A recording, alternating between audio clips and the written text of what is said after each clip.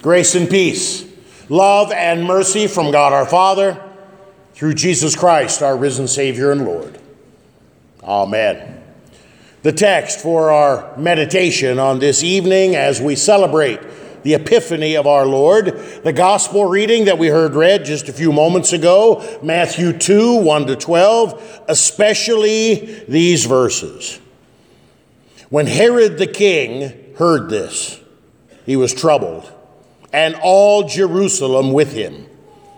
And assembling all the chief priests and scribes of the people, he inquired of them where the Christ was to be born. They told him, in Bethlehem of Judea, for so it is written by the prophet, and you, O Bethlehem, in the land of Judah, are by no means least among the rulers of Judah. For from you shall come a ruler who will shepherd my people Israel. So far our text, dear brothers and sisters in Christ. Matthew chapter 2 is an amazing chapter in God's Word. It reads like a suspense novel. It looks like something that somebody should take and make a movie out of it. You don't need to make a historical fiction. The history here is great all by itself. You have these mysterious magi, the wise men. They come from the east. Where? We don't really know, but they come from the east. We have a lot of countries in the east in the news right now. Iran, Iraq, that whole general area. They came from the east. These wise men, these scholars, these stargazers, these mathematicians, they were intrigued by something that they had seen while they were studying the stars. So intrigued that they made a journey. More than 100 miles, maybe more than 200 miles, a journey, a caravan, as they went to see and worship a new king. This is unheard of. They followed this new star that they saw in the sky, navigating by the stars. And it led them very near to the city of Jerusalem. Did they stop watching the star? Did the star go away? We don't really know. But they were close enough to Jerusalem, they didn't need the star anymore, right? If they're going to worship a new king, the king of the Jews, certainly the king would be in the king's palace. So they go to Jerusalem. And they ask the current king, where is this new king who was just recently born? And Herod, the sitting king, is not happy. He's not happy because it's good to be the king. In fact, it's so good to be the king, I'm going to kill anybody that gets in my way of being king. A new king, huh? We better get to the bottom of this. So he calls an emergency cabinet meeting. All of the scribes, the teachers of the law, and he brings them together and says, what is this nonsense about a new king? Oh, it's in the Bible, king. Really? Yes, it's in the Bible. God's word clearly says, Micah chapter 5, verse 2. Out of Bethlehem, though you are tiny, shall come the one who will be the ruler of all Israel. Bethlehem's just down the street. I think I'll get these wise guys to do my work for me. Go and find this new baby king. Report back to me so that I may go and worship him.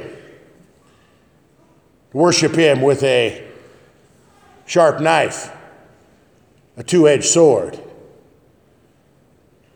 The wise men, they said, okay, we'll go. They heard the word. They heard the word from the Bible, from Micah chapter 2.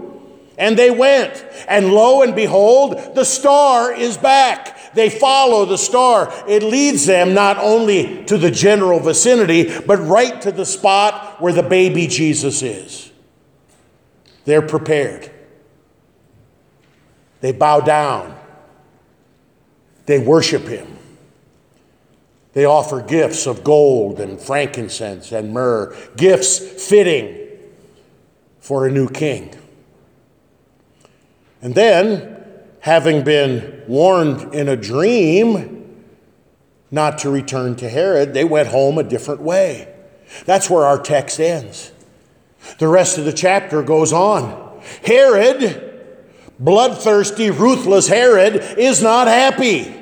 So he sends his henchmen out to do the unthinkable, to kill little boy babies, and to make sure that he gets the one that is supposed to be the king. Don't just kill the little babies. Let's see, go up to at least 2 years old. That way we'll make sure we get the right one.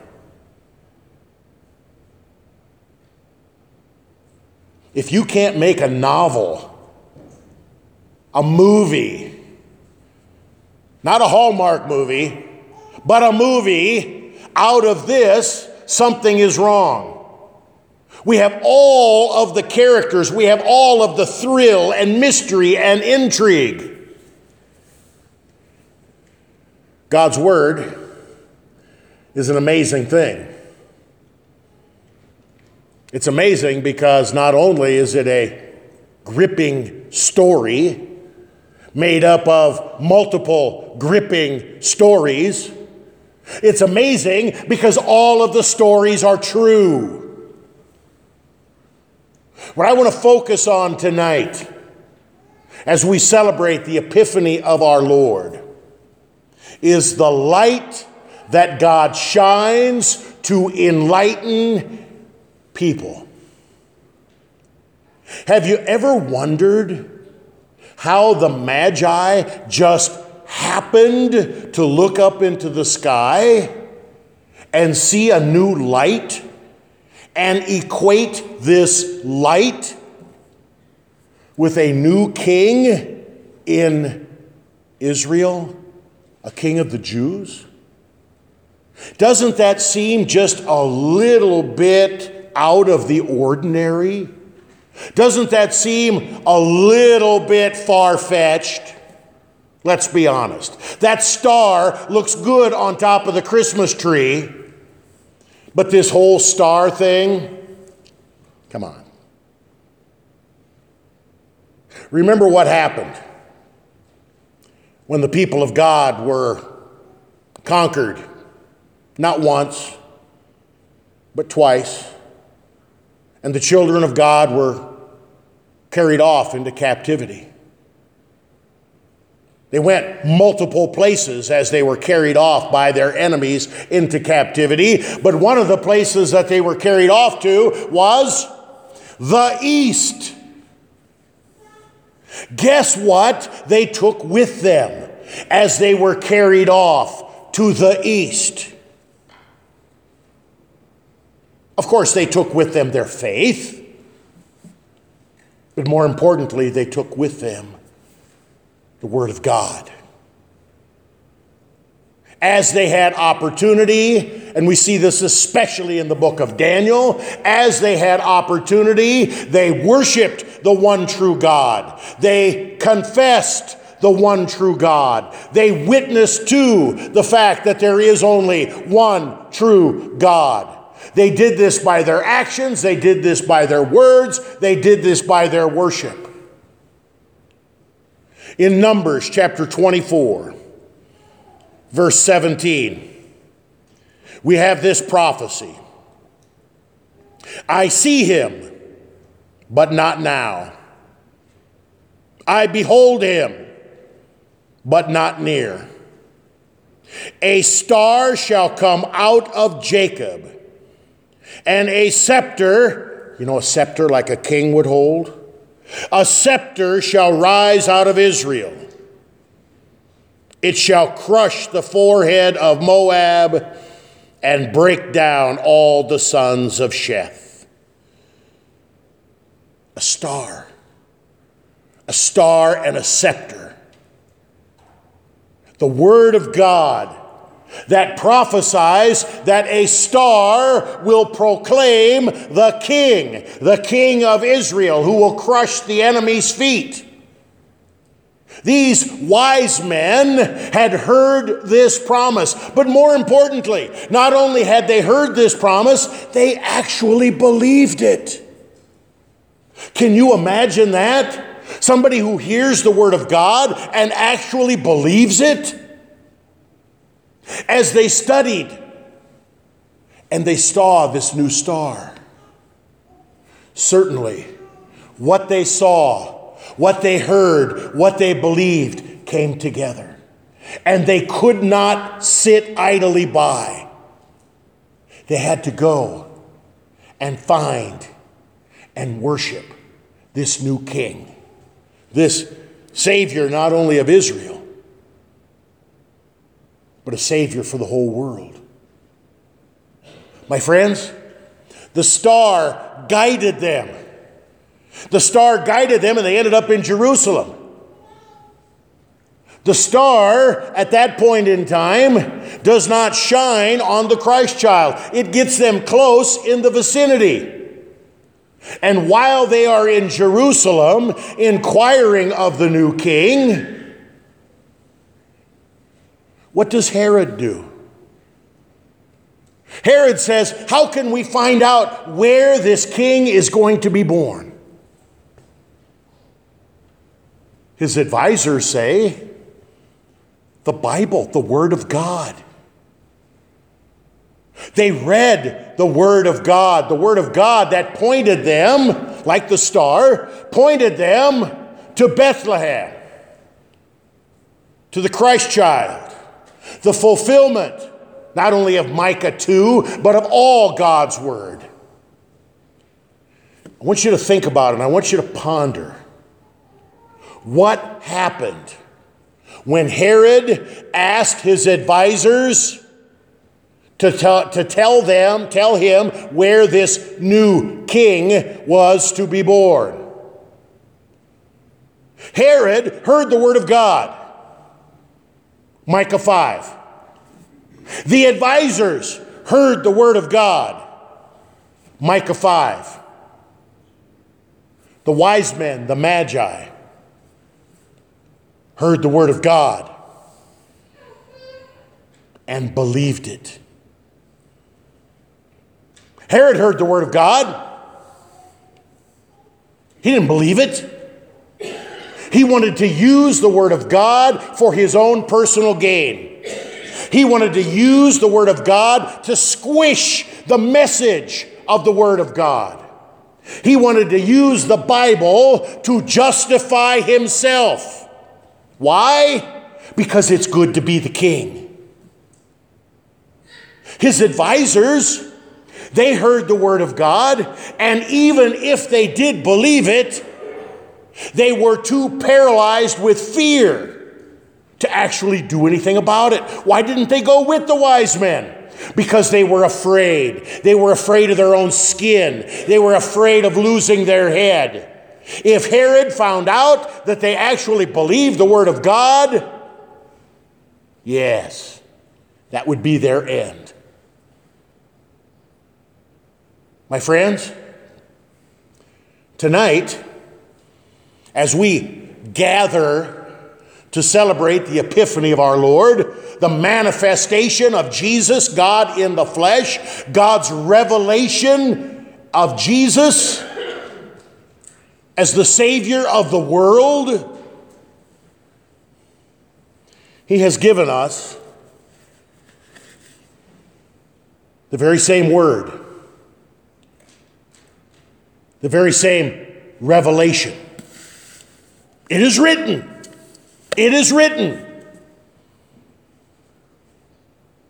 One of the dangers of being a Christian is to get bored with the Word of God.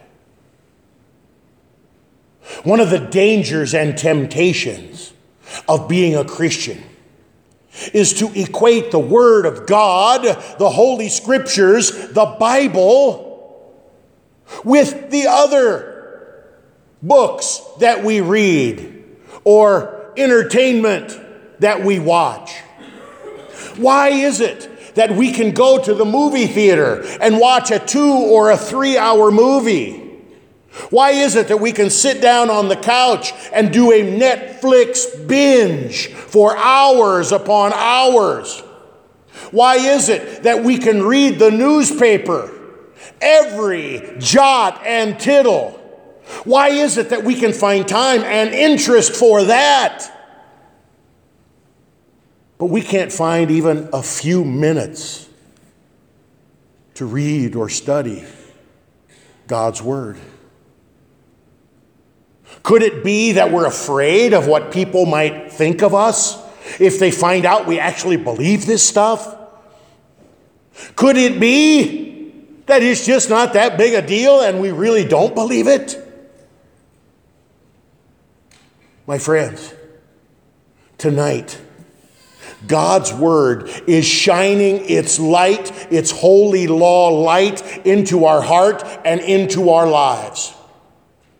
We live at a time, imagine that, when not only do we have the Bible in our own language, but we have it in scores of different mediums. On your cell phone, you can have the Bible talk to you. On your cell phone, you can have a daily Bible verse emailed or texted to you. On and on and on, we live in an age where we can be flooded with God's Word. Do we care? Are we interested? Can we take a few moments to spend time with God's revelation of His love to us? Time for ourselves, time for our families, time with our brothers and sisters in Christ. My friends, we're all guilty. We're all guilty of being bored or afraid of the Word of God. My friends, tonight, God is shining the light of His love on you. The very light that guided the Magi to the Christ child, where they were able to worship at His feet and offer themselves, their lives, and their gifts. That very light is here for you. Remember what Jesus says, John 8, verse 12? I am the light of the world. Whoever believes in me will not walk in darkness, but will have the light of life. Isn't that amazing? The light of the world is God's gift to you. The light that shines in the darkness of sin that so often drags us down. The darkness that hurts our eyes. The darkness that scares the bejeebers out of us. The light of the world, Jesus, is there for us. Yes, in God's great love, this light exposes our sin, but more than that, this light shows us and reveals to us God's love. God's love that prompted Jesus to go to Calvary's cross. God's love that had Jesus suffer and die for all of the times when we have been apathetic with regard to Him and His Word. For all of the times when we have been afraid to boldly confess the faith. Jesus has bled and died for all of our sin. Satan thought he won on Good Friday. The light of the world was out. It was stone cold dead and put into a new grave. But 3 days later, that light shone forth again. That light, Jesus Christ, shines forever and ever and ever. It shines for you. His love revealed to us, recorded for us in His holy word. My friends, perhaps tonight we can resolve together. I know we're a few days after New Year's Eve. Perhaps we can resolve together to make this year, 2020, the year of God's word among us, when we will devote ourselves to spending more time in God's house so we can hear the word of God, more time in God's word so we can grow in our knowledge and understanding of God's love for us, that we can spend more time encouraging, serving, and loving our brothers and sisters in Christ, motivated by the life-giving, life-changing Word of God. My friends, the day is almost over. The morn is almost upon us. Let the light of Christ shine today and always for you. Amen. Now may the peace of God, which far surpasses all understanding, keep our hearts, our minds, our eyes, our ears in Christ Jesus our Lord. Amen.